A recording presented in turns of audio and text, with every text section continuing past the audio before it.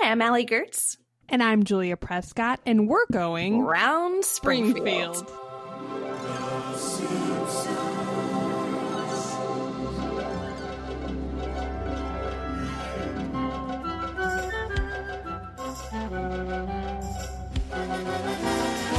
That was just awful. Maurice. This is what happens. This is what happens when you're COVID isolated. I'm trying to think of I'm trying to make up a new word. COVID-teamed. I'd love a glass of COVID-teen. Yeah, I think we're all going to forget how to talk to each other after this. We have no visual cues. We can't and this make is what that worries eye contact. me. Exactly. So you can't say the Round Springfield together. And that's and that's the biggest tragedy of this time. No, I'm kidding. It's not. It's not. Yeah, that truly is. And I'm really glad that you brought that up because I was going to say it, but it's better coming out of your mouth. It certainly is. I'll get the cards and the letters. Who sends cards and letters? Nobody sends cards and letters. Angry emails. They'll shut down my Twitter feed. Listen, I have 6 people in my life get this thing, and I've watched them get varying degrees of sick, and it is a terribly worrisome thing. Everybody that I know is now on their way back from it. Same. And, that's great. On the way up. But Yeah. and it was a tragedy, and I did not mean to make light. No, of course not. Yeah, it's a mixture because, I think a lot of us, whether we are people who have podcasts or musicians or anyone who's working in some way in the entertainment space, even just Twitter, it could be an interesting balance because you, on one end, of course, want to address like the severity of what's happening and the fact that people are dying, but you also want to help people feel better in a time where people are dying. And so, it's a kind of day by day, minute by minute, joke by joke type of situation. And of necessity, those jokes have to, at least try to cross the line into the dark side and come back, because that's where our humor is a defense mechanism against the darkness. Absolutely. By the way, have we introduced your guest today? By the way, no, Maurice, could you introduce them? That was really awful again. No, you're perfect. Okay. Hi, I'm Maurice LaMarche, and I'm your podcast guest today on Round Springfield.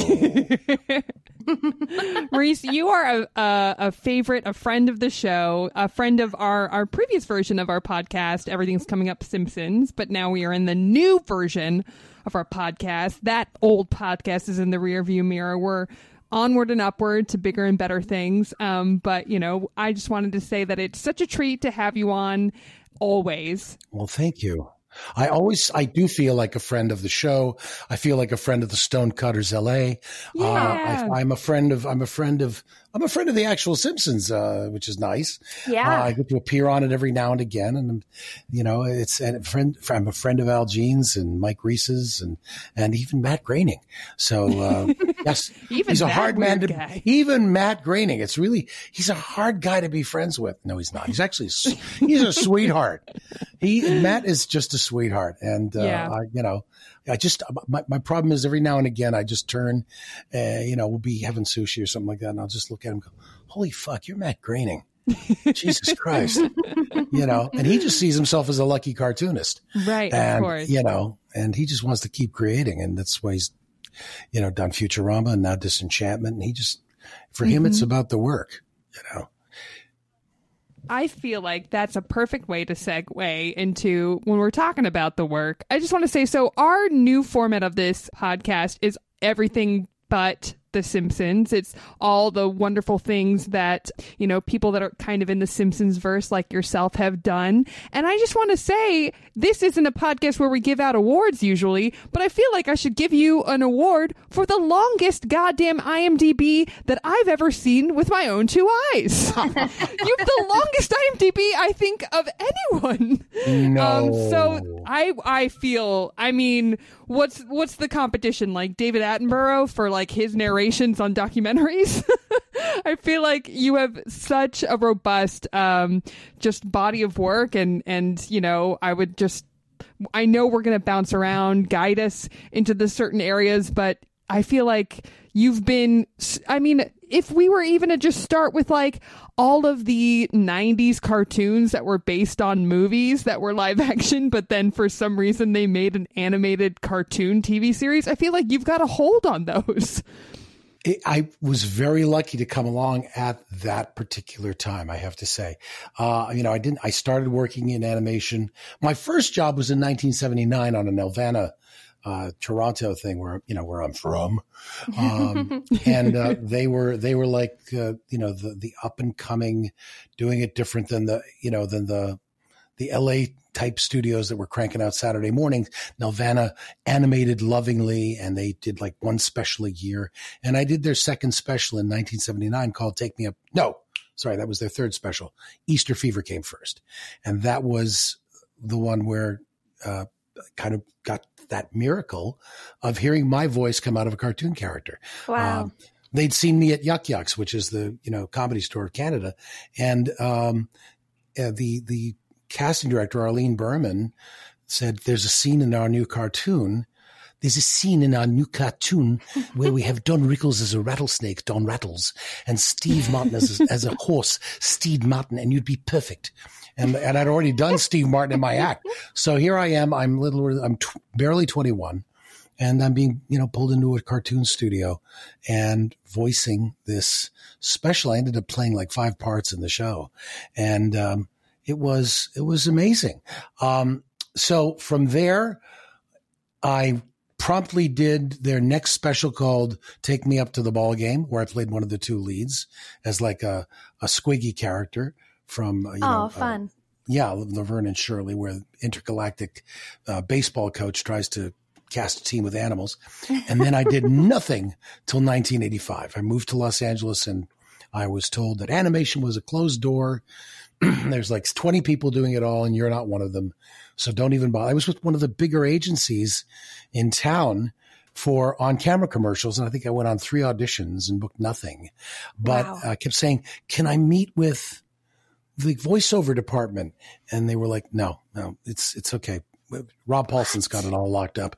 So he was their client since 1978 and still is. And so I just said, okay. And then, knocked around stand-up comedy and had a great time. I mean, I was on the road with Rodney Dangerfield and the Temptations and Four Tops and George Benson and David Sanborn. The jazz guys liked me for some reason. I had a very easy, smooth act. So, I wasn't offensive apart from one fuck out of the mouth of Yogi Bear. And other than that, I was a clean comic. So, I toured with a lot of jazz guys. It was great because it really upped my game in terms of my music appreciation. Mm-hmm. And then, all of a sudden, I got signed with, the William Morris Agency, both for personal appearances. And then my personal appearance and TV variety agent dragged the voiceover agent, Nina Nissenholz, down and said, you got to see this guy, does 1 million impressions. And she, pretty much signed me on the spot and said, just, don't do impressions, like start melding your impressions together, hybrid them, and you'll come up with original characters. So, I immediately started just doing impressions. On Inspector Gadget, they needed to replace the chief because they moved the show from Canada to LA. And I just looked at the big stash and went, Walter Cronkite. So did 22 episodes of Gadget as the chief and went right into Real Ghostbusters, where they specifically said in the waiting room, no impressions. We already have the guys. If we wanted to make a show about, we'd get, Bill Murray and we'd get Harold Ramis right. and we'd get Danny Aykroyd, Aykroyd and Ramis were executive producers on the cartoon. Right. And so I walked into the booth, looked at Egon, and he wasn't colored in, so I didn't know he would have blonde hair. So I just thought, well, I'd have no other ideas. So I did Ramis. This could be extraordinarily bad for Slimer, Peter. It's a Force 5 free-roaming phantasm. I have to stop myself from saying orgasm every time I try to make that line. That's so interesting that they told you not to do impressions for something like Ghostbusters. No impressions. And then a week later, I got the call, and I walked in, and Michael C. Gross went, I know we said no impressions, but you finished your audition. We went, he gets to do an impression. So That's great. I kind of anchored it to the movie by sounding like Harold. And I hear even Harold liked my impression of him. So Yeah, well, I mean, I guess I'm thinking within voice acting, especially for something based on a pre-existing property, they have this thing called sound-alikes when the original actors can't fulfill that role again. Right. That's actually always described, at least to me, like as a positive thing, because I guess it's from the production standpoint of like saving money. It just is so interesting to me that they were like making this hard and fast rule. Maybe voiceover acting was thought of differently back then, or I don't know. Well, celebrities certainly celebrities weren't quite hip to the idea that their kids and grandkids would think they were cool if they were in a cartoon. Yeah. You know, they were busy. They were on to the next film. And so they did. And in Harold's case and in Dan Aykroyd's case, it's absolutely true. Of course, Bill Murray's, they were just, you know, too busy. And, you know, they tried with Captain Planet, they really tried to have a full slate of big celebrities. And they may have even started the ball rolling. And I'll have to chastise Marcia Goodman and Andy Hayward for that on the Celebrity Stunt Cast. The original voice of Captain Planet was Tom Cruise. What? Wow. Yeah, he did 5 episodes. Oh my And God. Marcia Goodman, who I have to just stop here and give her credit as my guardian angel, my discoverer. I mean, she's the one who decided I get to be in cartoons. She was the casting director at Deke Enterprises, and she put me in everything in the 80s and 90s. And I paid her back by developing a drug problem and being late to every session and disappearing into the bathroom for a half an hour between takes. I got sober. I did get sober.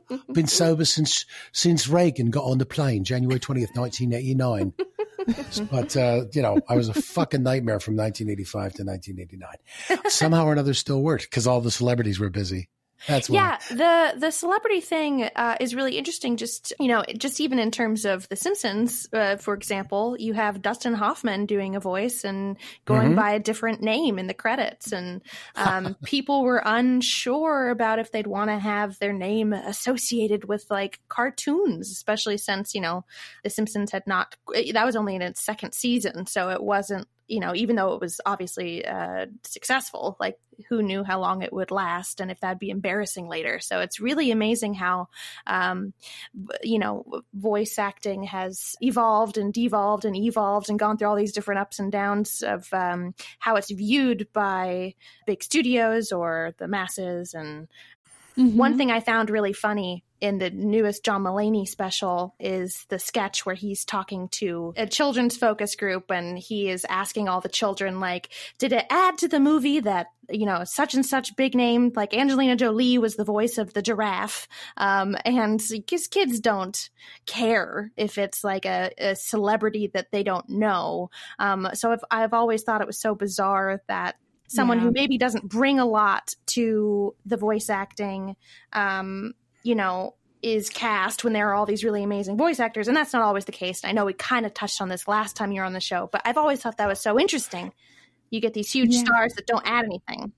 Yeah, if I ever get to meet John Mulaney, whom I respect tremendously as a comedian, I will give him a big kiss on the cheek for doing that. It was so great.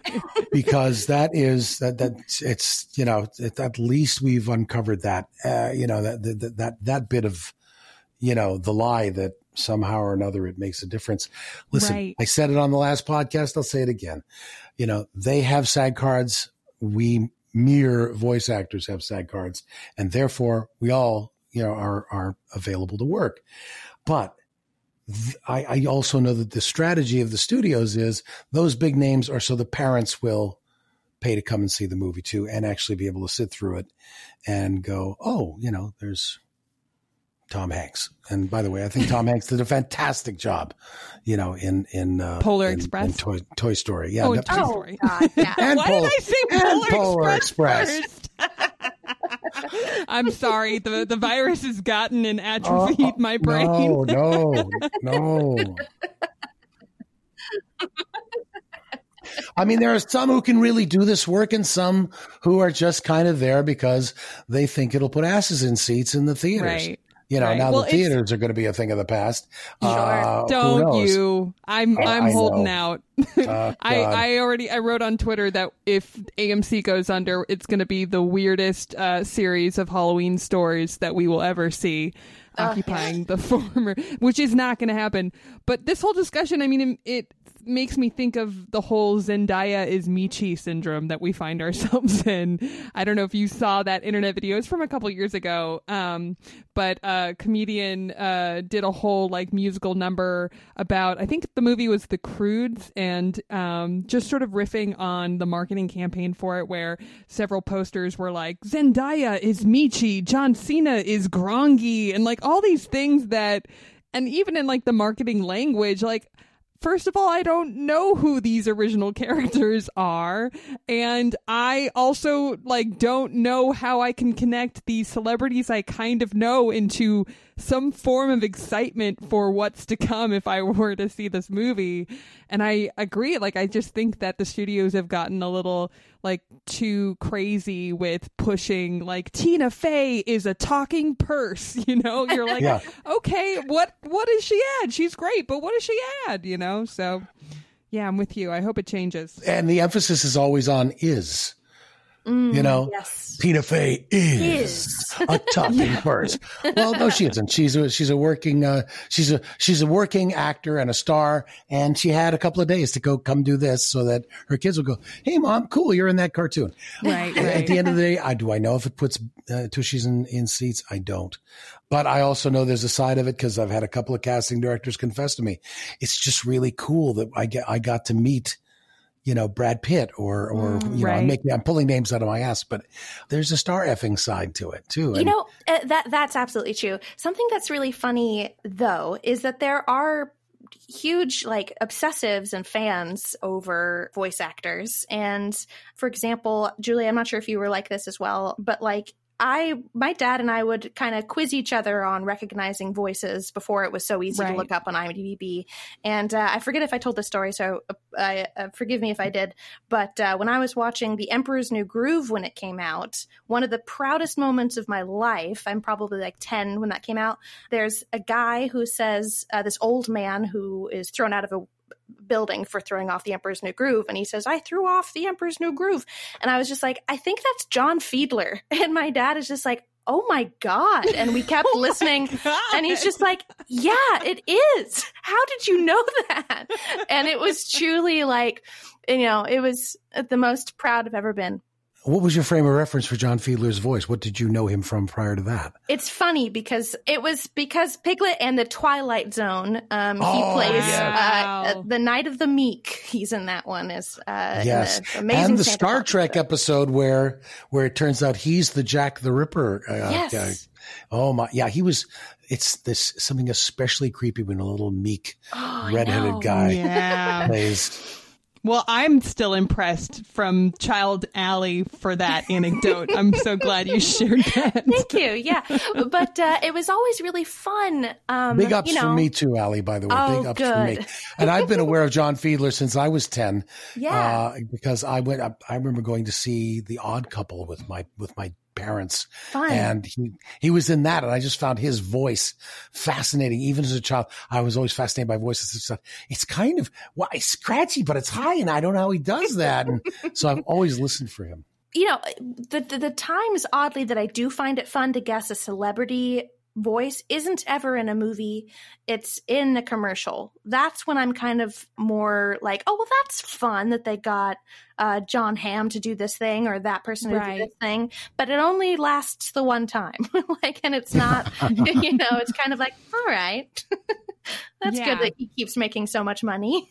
Right. You don't sit there going, I'll bet John Hamm uses that tax preparation service. Right. He doesn't have a $300,000 a year business manager doing his taxes. He uses the tax preparation service in that commercial where he's talking to the extra about how to prepare their taxes, because John Hamm does that too. Yeah. Now, everybody at home, we're going to take a quick break. And if you haven't already done your taxes, make sure you do it so you could get your $1,200 from the government. Yeah. $1,200 dues. But we will be right back.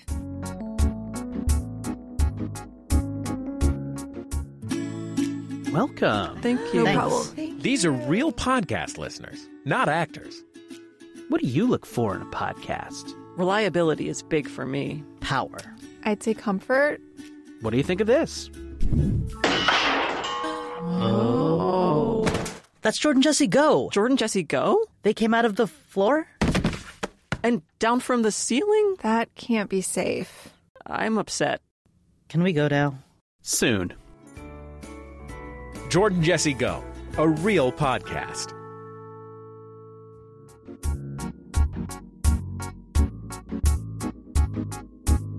And we're back. And we're back. What a great And break. we're back. Maurice LaMarche is the guest. The guest. So, Maurice, while we're kind of like circling the late 80s and the 90s and, you know, like all of these really fun Saturday morning cartoon type shows, you know, I just want to pick your brain a little bit about what that experience is like for people that don't know the life of a voice actor. You know, what is the difference between coming in on a show and just being a guest star and doing your bit, or when you have a recurring? Is there wiggle room for you to sort of like influence the character in a way, or do you just go in, Krusty style, do your lines, get out? Well, Krusty style, interesting. There's one scene in a Simpsons episode where he does that. Oh, okay. I thought you were referring to the egg stains on my shirts. No. Doesn't matter what decade I eat eggs in, even my skinny 1980s, I always got That'd be food on my wild if shirt. I was negging you like that. Yeah, right. So for me, it was back then, especially, it was such a small community that it had grown from like 20 to like maybe 50 by the time I started working. And everybody, you know, you walk into a new show, but hey, there's Jim Cummings over there, and there's you know, Rob Paulson, and it's funny I couldn't come up with Rob Paulson's name. I had to reach for it. What the fuck? Pinky and the Who. So anyway, you know, and so you're a community. You're just reading different scripts, and you know, you kind of leave there going, God, I wish I was on this show. They looks like they have a lot of fun. Or, you know, you leave it and going, boy, that director really cracks the whip over them. But, you know, you're guesting, and you realize that you're there to, you know, just for one, but you're there also to make sure everybody has a great time. So, you know, it's not as intimidating. Like I guested on an episode of The Facts of Life in 1987. And, there I felt like I was like really like not even like a visiting cousin or anything like that. It was like this sort of who are you kind of energy. Wow. Even though the girls and Clooney could not have been friendlier and nicer. And by the end of the week, I was up in Nancy McKeon's dressing room they'd all brought their little micro cassette recorders, and I was recording celebrity impressions for all of their answering machines. And like half the cast came to see me at the Comedy Store. I think George came too, actually. Wow. And came to see my set at the Comedy Store, you know, during the week I was shooting. But then when you're done, that's it. You know, you're out of the family now. But it, you know, it was a great time.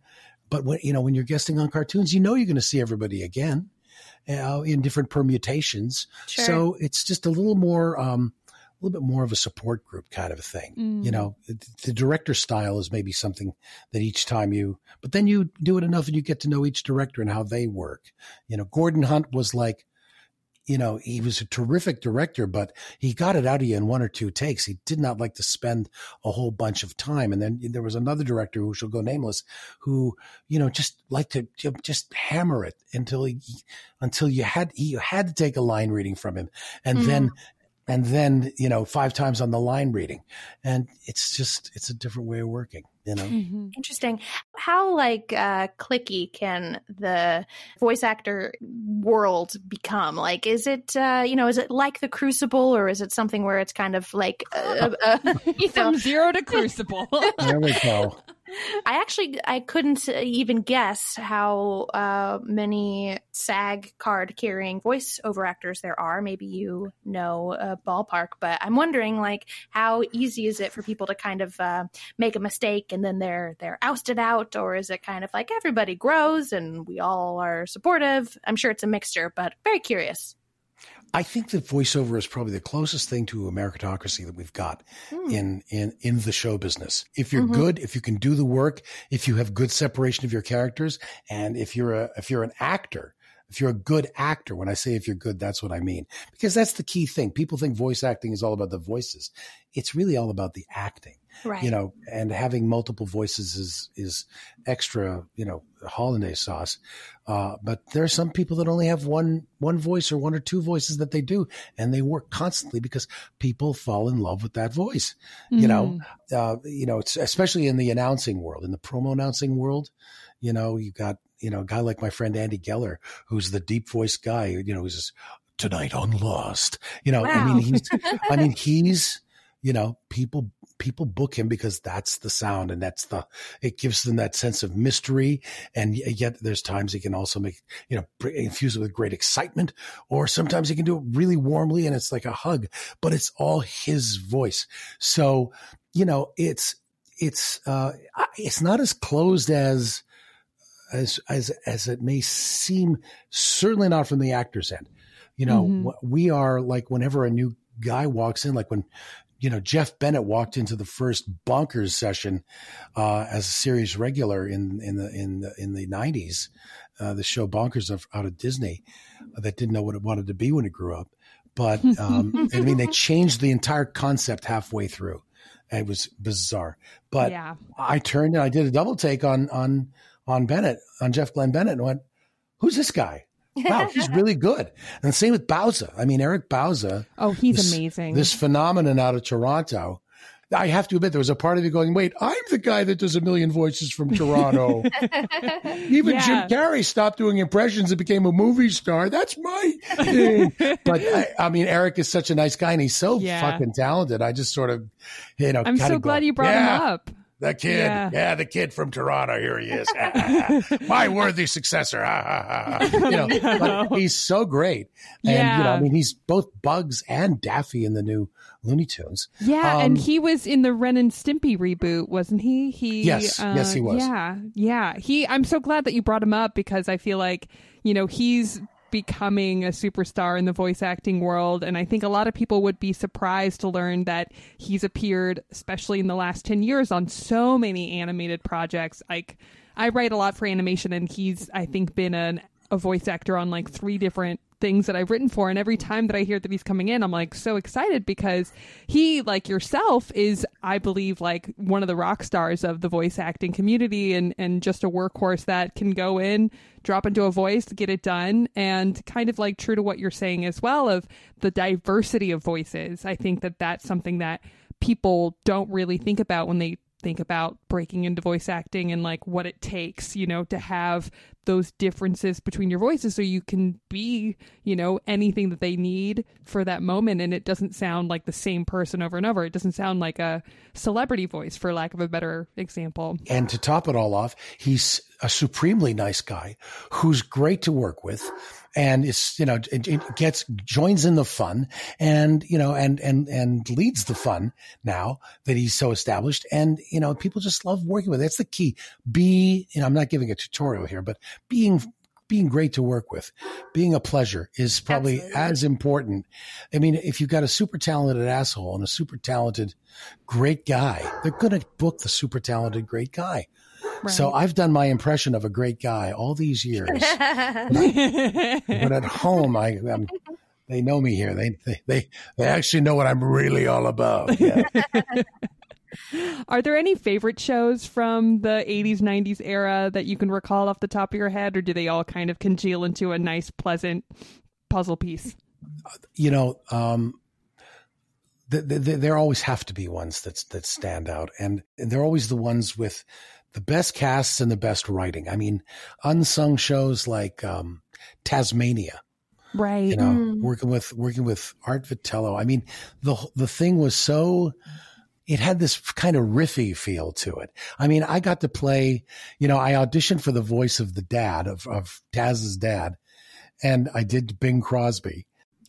And so, because there's such a great counterpoint. There he is in a golf shirt, and there's his son. Well, what do you mean, Taz? I don't know. He sure smells like a dog. He's got terrible breath, and And so about, 10 episodes in, Art just goes, you know what? We're going to give you a brother. He's going to sound like Bob Hope. And I was like, hey, that sounds fantastic. And I did an entire episode as Bob Hope and Bing Crosby, and Rob Paulson and Jim Cummings just kind of, sat there and did a few lines at the beginning and a few lines at the end. And we go off on this road trip, this road adventure, meaning I go off on this road adventure as these two guys. And to give myself separation, I actually brought in a golf club. So that whenever I was talking as Bob Hope, I put the golf club in my hand so I would remind myself not to talk like Bing Crosby. I love it. It was, I love how I put that like I'm 10. Talk like Bing Crosby. Acting, boy, acting, dear boy. So Tasmania, I mean, the writing was just funny, and it was a great cast and a great feel. I mean, we used to come in and I think we started Comic Book Friday because we'd come in, and for the first half hour, we wouldn't even get near the mics. We'd be out in the lounge, and everybody had gone to the various comic book stores, and, we're doing our show me's, it's like, what'd you get? Oh yeah, I got that one. Oh shit, I missed that one. Cummings, big comic book collector, me, Vitello, Rob Paulson, he collects these things called cars, but whatever. He couldn't really join in, but it was great. And the critic, I mean, come on, Mike Reese and Al Jean and all of that crew of tremendous writers with Jim Brooks at the helm, and getting to work with Judith Ivey. I mean, Tony winning Judith Ivey and Garrett Graham, who I loved in Phantom of the Paradise. Oh, I just rewatched that. It's one of my favorite movies ever. Same with Julia. Yes. Yeah. And first season, Brenda Vaccaro, was tremendous. And then, in the second season, Rhea Perlman was fantastic too. I always hate to see actors get recast, but I know there was something with the negotiations and whatever. Sure. God bless them both. They were both terrific as the ex-wife. And then Lovitz. I love Lovitz. I loved working with him. I learned so much from John Lovitz in those 2 seasons. So, he was just, and he kind of adopted me. And, I was, in that starstruck phase of going, wow, this guy likes me. I guess I'm kind of okay. This guy from Saturday Night Live, I guess I'm all right. So looking through some of your credits, just in terms of my own childhood, some of the things that really spoke to me. We've talked about, obviously, Pinky and the Brain and, Inspector Gadget, but Hey Arnold was one of my very favorite shows ever. Oh, yeah. To this day, it still is so, I haven't seen another show like that, really. It was unique to its time. Yes. Yeah. It wasn't laugh out loud funny. Yeah. Yeah. So Bob Bataki is such a great character and such an important character because Helga, being kind of the villain, I guess, of the show, the sympathetic anti-hero type character, you need to understand her home life to really give her some sympathy because she's such a bully. And I think that the parents are so great. And Big Bob was one of my favorite characters, even as, not knowing anyone like that growing up. I just thought, like, there are people out there in the world just like that. And he feels so real. And my dad is so not like Bob, but I knew people must have had parents like that. And it actually helped me even have more empathy towards bullies. And it made me think of it would be a lot of pressure to have a guy who's kind of this big man, macho guy who's obsessed with his business and doesn't put his kids first. And I don't know what that's like, but I wonder if some of the bullies at my school are experiencing kind of this guy who loves his kids, but just doesn't prioritize them. And I thought the character was also sympathetic, and I think that all comes from, the acting is just so real there, and all the voices that you do and the acting that you do, really makes them full people and not just these 2-dimensional characters. Bless you for saying that.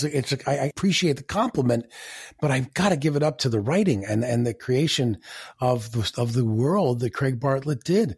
This was simultaneously a cartoon and yet probably one of the most real, organic kind of feels to the emotional life of all the characters and the place that the neighborhood they're in, the building. Craig really did not go for the joke. It was always about character in the truest sense. And it was kind of a sad world. Yes. But they all held each other up. They all held each other up. Each of them had tragedies. And, the thing, I didn't touch on the brilliant Kath Soucie when I was talking about The Critic. She was so fantastic on that. But her portrayal of Miriam, Oh my gosh. and the idea that Craig created an alcoholic home without ever using the word alcohol. Yeah. But I mean, she is a drunk. And she's that kind of drunk that's always maintaining that just beyond buzzed, but not quite fit-chased. But what kind of life is it when you come in and find your mom asleep on the floor behind the couch? I mean, that was so brilliant. And then I used that, I was newly sober when I got cast in that, and I was beginning to study the dynamic of alcoholic families. Being an alcoholic myself, I wanted to know how it was affecting other people. So I began to go to Al-Anon meetings and read Codependent No More. And so I meant to, there's a conscious decision on my part to infuse Big Bob with the idea that he has to keep it all together. Yeah. Mm-hmm. He's the mother and the father and the breadwinner. And the only thing he felt comfortable with was breadwinner. Yeah. He couldn't really get in touch with his tender feelings. And he was so angry at Miriam that she couldn't step up to the plate as a mom. And yet the one episode where she quit drinking the smoothies, I don't know if you remember that episode, but we all called it Miriam Gets Sober, except it only lasted an episode. Suddenly he didn't know his place in the world. And that's what happens in alcoholic families when the alcoholic gets clean and sober. All of a sudden, especially when it's the more standard version, and, mom's been working and mom's been running the house. And, as the old 30s literature that was written when, Alcoholics Anonymous was formed, mom was wearing the family trousers. It's very, arcane, but it's true in the sense of, just taking on everything. It throws everybody for a loop. So it almost had to go back to the way it was by the end of the episode. Yeah. Hey Arnold was just something I point to and I go, I'm really proud of that. And I'm really proud that, you should be. Of that I've got a friendship with Craig Bartlett to this day. And he writes on a level, and he and his staff wrote on a level that wasn't being explored in cartoons at that time. And did you, fun fact, he and Lisa are divorced now, but he was Matt Groening's brother-in-law.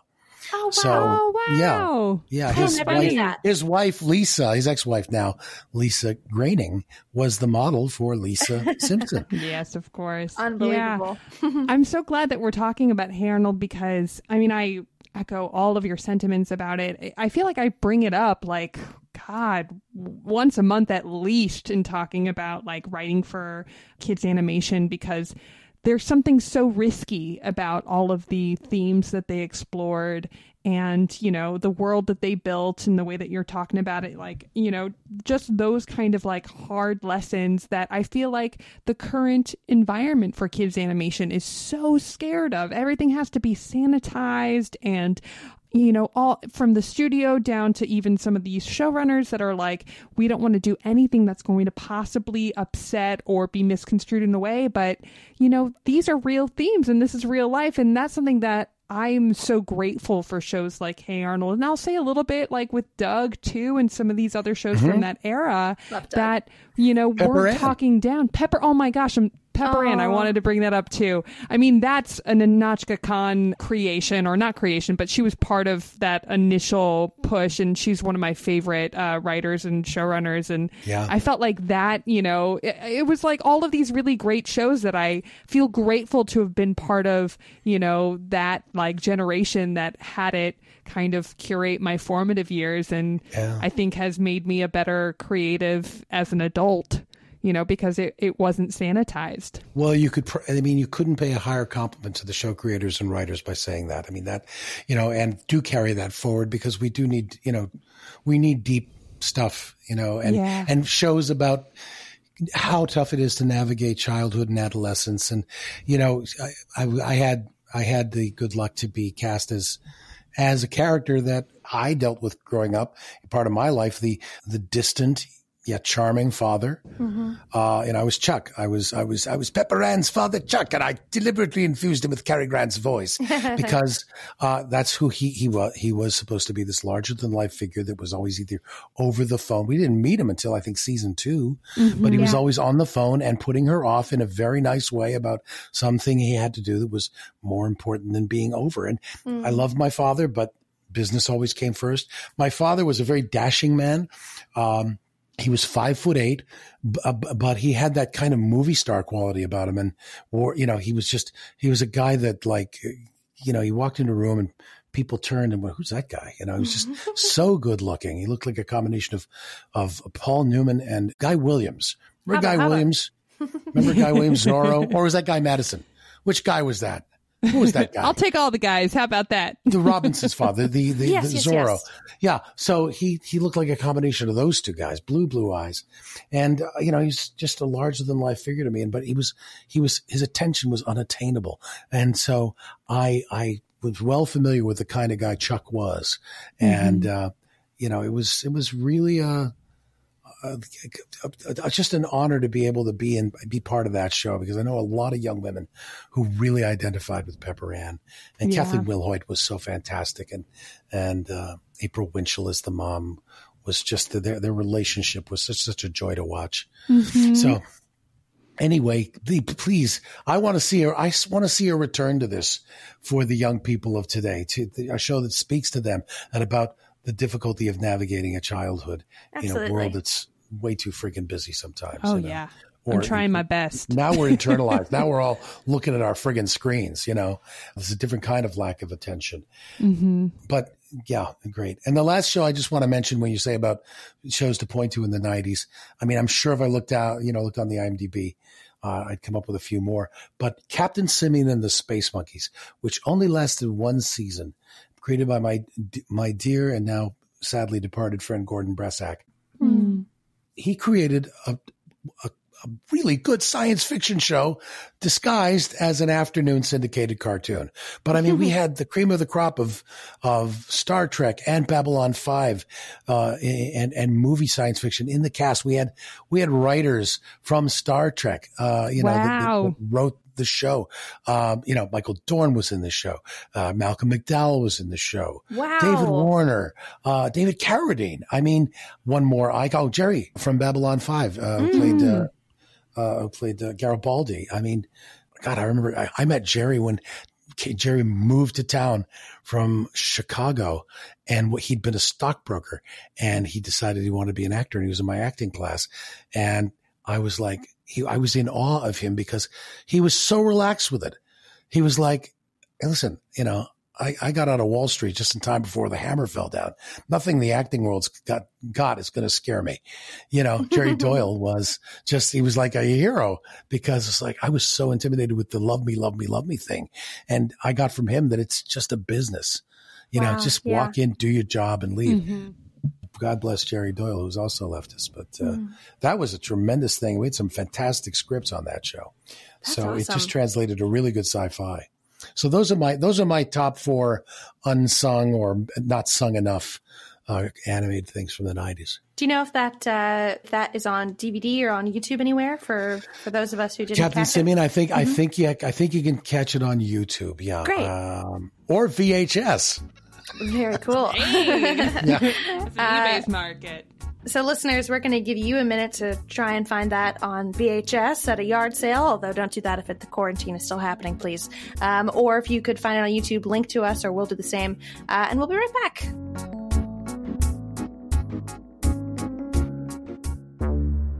Strange planets, curious technology, and a fantastic vision of the distant future.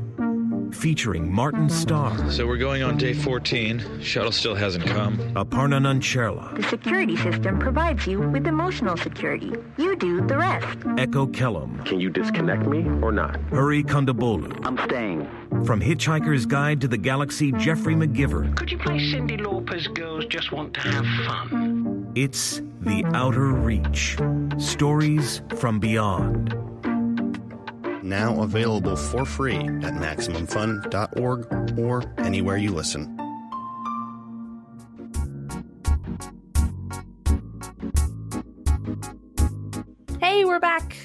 Pretty good break. Welcome back. We're here with Maurice LaMarche, voice acting legend. Although not with that voice. What the fuck is that, Bo? I don't know. I loved it, though. So we've gone from the 90s. Now we're going into the 2000s. And, you know, as I mentioned earlier, your IMDb just won't quit. I feel like you have touched on almost every animated thing that's happened during this era, including not a rival show because it was part of Film Roman, but you were also various voices on King of the Hill. What was that experience like? Oh, well, that was interesting because that was probably the most, I'll put it simply, it was an animated show that didn't need to be an animated show. Totally. It was a good sitcom, but nothing happened on the show except for maybe every now and again the flashback into, you know, Hank's, you know, brain and the way that his father was designed with the, you know, no kneecaps that matched his feet to his thighs. Other than that, nothing happened on that show that needed to be a cartoon. Yeah. So you really had to have your acting chops up. And, you know, again, it wasn't joke a minute, laugh a minute. Right. It was good stories with characters you love. It was a real treat whenever I got to work on it. Mm-hmm. Yeah. And so it was just an all-around positive experience, and I wish I'd gotten to do more of them.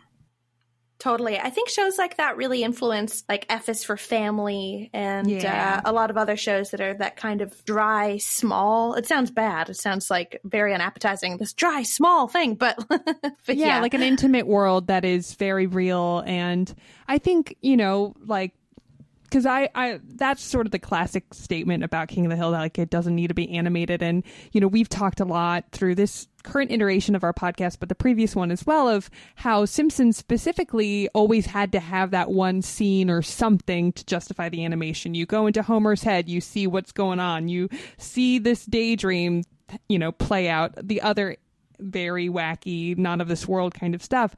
But there's something to me that like I never thought of, like, this doesn't need to be animated with King of the Hill and with F is for Family as a negative. To me, it just felt like, oh, that's just another step closer to this feeling like a real world that I want to spend time with and real people that I consider my friends.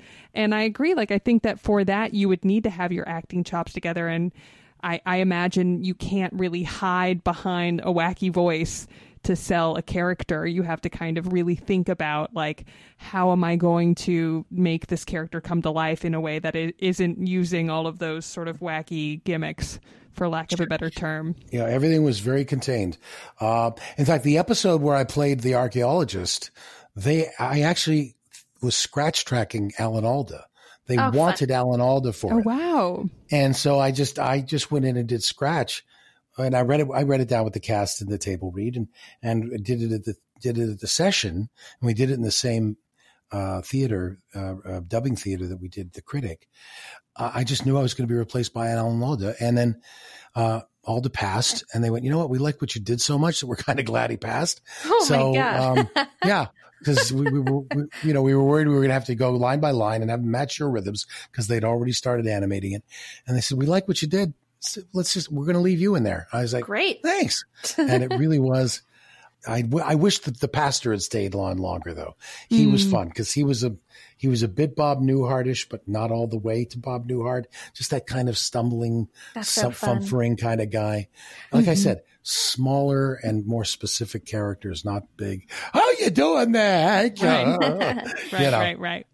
Ed Wynn would have no place. Yeah. And Scratch Track, just for people that don't know that are listening, is the temp audio that you record for usually the earlier part of the animation production when they're just putting the animatic together, or they're just trying to edit something and just have some sort of what they call a radio play for when they're animating to it, just so people aren't like, are you doing a DJ term? I don't know. That's the worst. Scratch track. Pulled. What's a scratch track? I know. God, I'm turning into dad jokes. Is that a track that you do to earn just a little money? Yeah, that's better. There you go. That's a good punch up. Sorry, Allie, you were saying. I really like that. It seems that a lot of the influences that you have, or the people that you seem to gravitate towards, do have kind of grounded, or you find kind of like the mellifluousness to the average voice. And like I've been rewatching Bob Newhart because we're all on lockdown, we kind of are finally having enough time to watch all the shows that we want to watch. And I feel like I've watched a lot of great stuff, but really just wanted some comfort food and put on the Bob Newhart Show, which is on Hulu.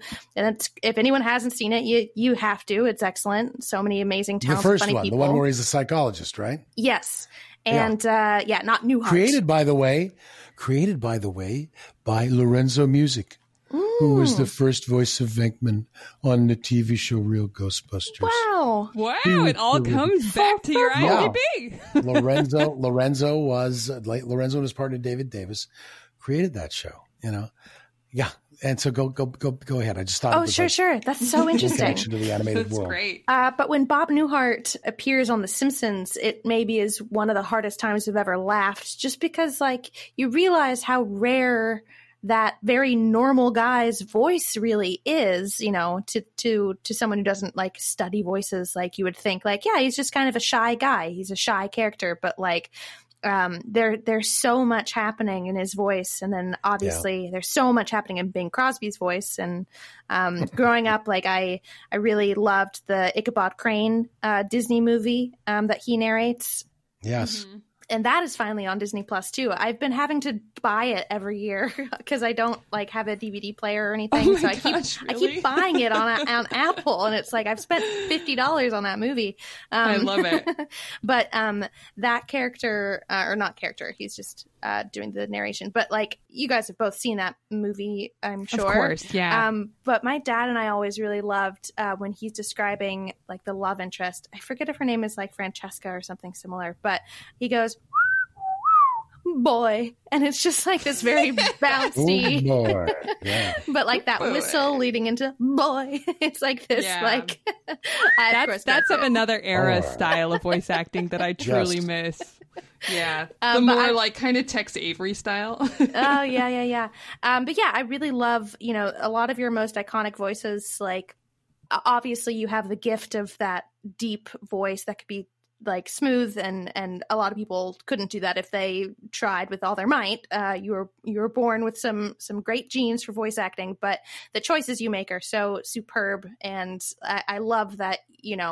I don't know, it's what first comes to mind about the characters. Like that's what first comes to mind when you think of when you think of Pinky and the Brain, you're just like, oh well, of course I think of that. And like there are other characters where you think of something else first. It's hard to explain, but like, I could love a character and maybe not even remember necessarily how they sounded. I just remember their catchphrase or their mannerisms. And yeah, all of your characters are just so ingrained in my brain and so many generations of brains.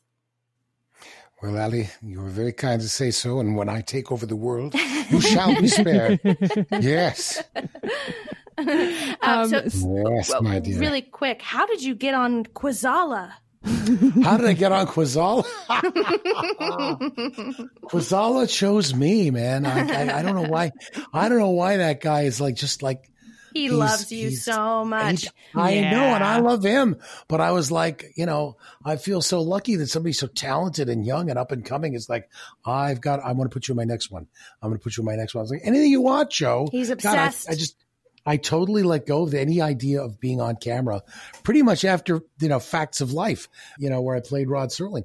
I just, voiceovers was exploding, and I just went, well, I guess I'm not supposed to. And I started to put on a little weight. I got a little lazy, started getting a little paunchy, and my agent at the time just said, well, you're not fat enough to be a character actor, but you're a little too heavy to be a leading man or a comedic leading man. Lose 20 pounds. I could never lose the 20 pounds. But so I let go of being on camera, and along comes Joe Quizala and just wants to stick me in everything. And then Adam Murray put me in his movie. And yes. I've got a new thing where I will say yes to, almost any on-camera offer, any little small film. You heard that here, folks. It does not involve nudity. And by nudity, I mean my nudity. Everybody else can be naked. I got to wear clothes. Okay.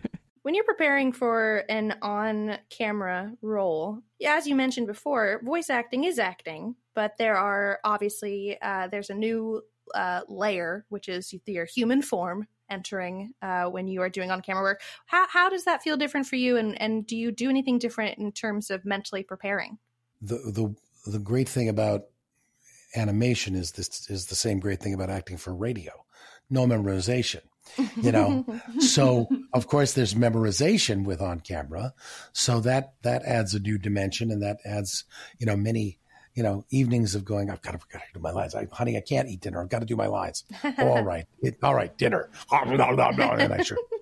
Then, I show up the next day going, well, that pizza was great, but I don't know my lines. But no, there is an added set of tools to it. Obviously, as the hackneyed phrase goes, hitting your mark and knowing your eye line, even if the other actor isn't there. It's just fun for me to reactivate that stuff. Because I started out as a stand-up comic and doing on camera. I did a couple of on camera things in Canada, and a little bit here. There was a movie. I did a feature film called Funny Farm about stand-up comedians. It also starred Howie Mandel and Mike McDonald, God rest his soul, and Eileen Brennan. Oh my God, how fantastic was she? Anyway, so it still gets back to inhabiting the character, being the character, finding who in you, what part of you is that character, and bringing it about. Because there is a part of me that is Big Bob Pataki. I didn't make him up out of whole cloth. Yeah, he's written that way, but I've got a bit of bluster to me at times. I've got a little bit of, when my wife is cooking, and when my wife is cooking, there's a little Big Bob that comes out where I go, why are you using a steak knife to chop the tomatoes? I've got a perfectly good chef's knife there that's just for that. Use this. And she I'm sure Quar with you is a joy for moments like that. Oh my God. I have learned to shut my friggin' mouth. Quarantine has taught me nothing more. It's when to shut the hell up. I think all of us have learned that lesson. There's that part of me that's just like, why don't you clean as you go? I'm a K-Go cook, clean as you go. And what I've learned instead is that while she's cooking, I pick up her, the vegetable choppings, and I just quietly put them in the trash. And I just don't make a big deal about it. We had to come, there were some birth pangs. There was a fight around week 2. Verbal.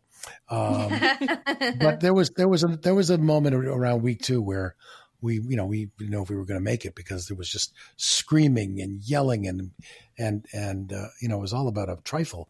And this quarantine has been good to kind of tamp down my Big Bob Pataki and kind of bring up my Lorenzo music. Yeah.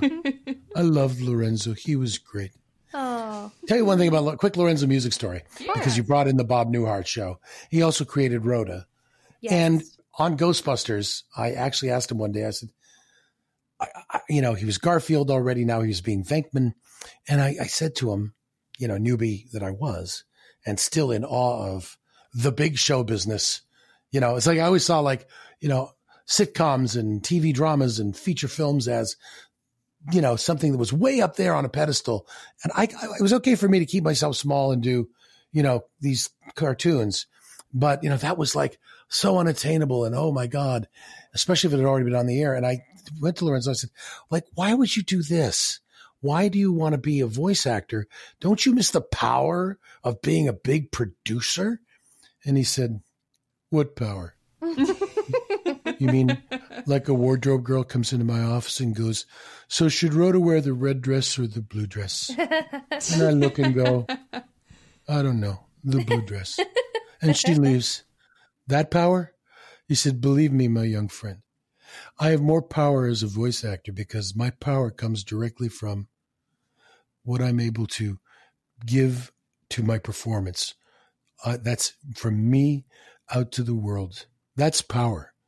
I love voice acting because it's just my voice. It's just me. And if I can give a good performance, just my voice, that's power. And I was like, I never forgot that. I was like, wow, we really are doing something cool. That's beautiful. Lorenzo was a beautiful guy. He was a spiritual guy. He was subdued. He was just, he came through the tragedy of losing his child, and went on, became, just, and rebuilt his life, he and his wife. And just a deeply lovely fellow. That's amazing. I love hearing that. I miss him very much. Yeah. That's wonderful. Yeah. It's so nice to talk to you about, it's just nice to pull back the curtain a little bit and just see like what a real human being you are, and like how much it just really is wonderful. It was such a joy talking to you last time. Well, thank you. Yeah, I feel like I didn't do a lot of voices today. I feel like I'm letting down your listeners. There are still a few minutes left. Oh, good. Well, then perhaps I can regale them with my unholy acting talent. I love it. Thank you. I think that's a perfect place. Here's a little something for your trouble. Oh, no. It's sterilized money. Yeah. Oh, thank you. I could really use that. Oh, God. You notice how nobody wants to touch cash these days. It's true. Some people won't even take it. They won't. I bought flowers for my wife for her birthday. We both had quarantined birthdays. I'm March 30th. She's April 16th. And I went to go, to drive up, and they came to bring them out to the car. And I had money plus extra for a tip. She said, I cannot accept cash, sir. I'm so sorry. Can you, it's a credit card. And, I gave her my credit card. Yeah.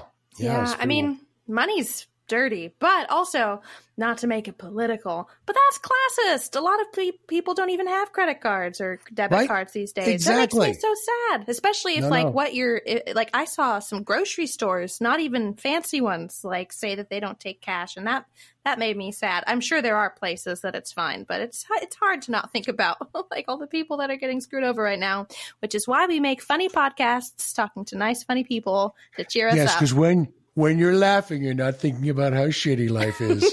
Yeah, you got to laugh sometimes to keep from crying. That's what I always say. Right. Well, Maurice, this has been a highlight of my quarantine so far, and Julia, I'm sure she could say the same. Thank you. Of mine. Oh, good. I've enjoyed it so much. I always love hanging out with you. You guys are great. Oh, good. And we'll, it would be nice to get together where we could actually see each other's faces and the egg yolk stains all in all, and I hope you keep it on. Do not launder. So we'll find a time as soon as, if ever, this lifts. But until then, thank you so much for being on the show. This has been such a treat for us. Thank you for having me. Yes. Allie and Julia, thank you so much. Before we leave, do you have anything that you want to plug at this time? Anything like, Twitter? I will be going downstairs and making shakshuka, which also contains eggs. Yes. What's the plug? Well, I guess I can talk about it now. Hulu is reviving Animaniacs. That is known. But what is not known, but is now being confirmed by Warner Brothers, is that we are back. The original voice cast is back. So we're making new Pinky and the Brains. Yay! Amazing. Out of our home studios. We are doing quarantine. I've had to upgrade my home studio like nobody's business. I'm talking to you on a Sennheiser 416 in my house because, I had to bring it up. I used to just record auditions in the closet on my iPhone, and now I've got a full working studio streaming. So there's that coming up. I'm in a slate of new Rick and Mortys that are coming up. So exciting. And, so that's the stuff I can talk about. Of course, we're working on seasons 3 and 4 of Disenchantment as we speak. Such a good show. Yes, such a good show. I'm pleased. Please do watch. And if you want to follow me on the social medias, I'm on Twitter. I'm at Maurice LaMarche, all one word, MauriceLamarche. But on Insta, there's an underscore between my first and last name, Maurice_LaMarche, at Maurice_LaMarche. Go to those places. Follow him. You guys were one of my first Insta. You were one of my first Insta posts. That wonderful pic we took in the elevator is one of my very first Insta posts. Oh, wow. I didn't know that. That's great. The three of us are there. I love that. Well, we'll have to take a picture of us in our minds right now. And yes. Don't Julia, forget the egg stain. Julia, where can people find you? Thanks so much for asking. I'm at Julia Prescott and all the things. Allie, where can people find you? Thank you so much for asking. You could find me at Allie Gertz and all the things, and you could find us at Simpsons Pod. And you take it. Do you want to say it together? Yeah, let's try it. 1, 2, Round 3. Round Springfield. Nope. is nope. That's not going to happen. That was terrible again. Go again. Do it again. I've lost everything in this choir. I like don't know how to even have a phone call with my mom. I'm just like, what are words? Thank you for the word quar, by the way. Thank you. I will gift carry that forward. to the world. Look at It's each sort of like other's guar. elbows when you do it. Exactly right. How about every other word? Round Springfield is a production of Maximum Fun. We're a member supported show. You take it from here. Go to MaximumFun.org/join to contribute. Our booking manager is Jesus Ambrosio. Our senior producer is Laura Swisher. Swish. Smell you later.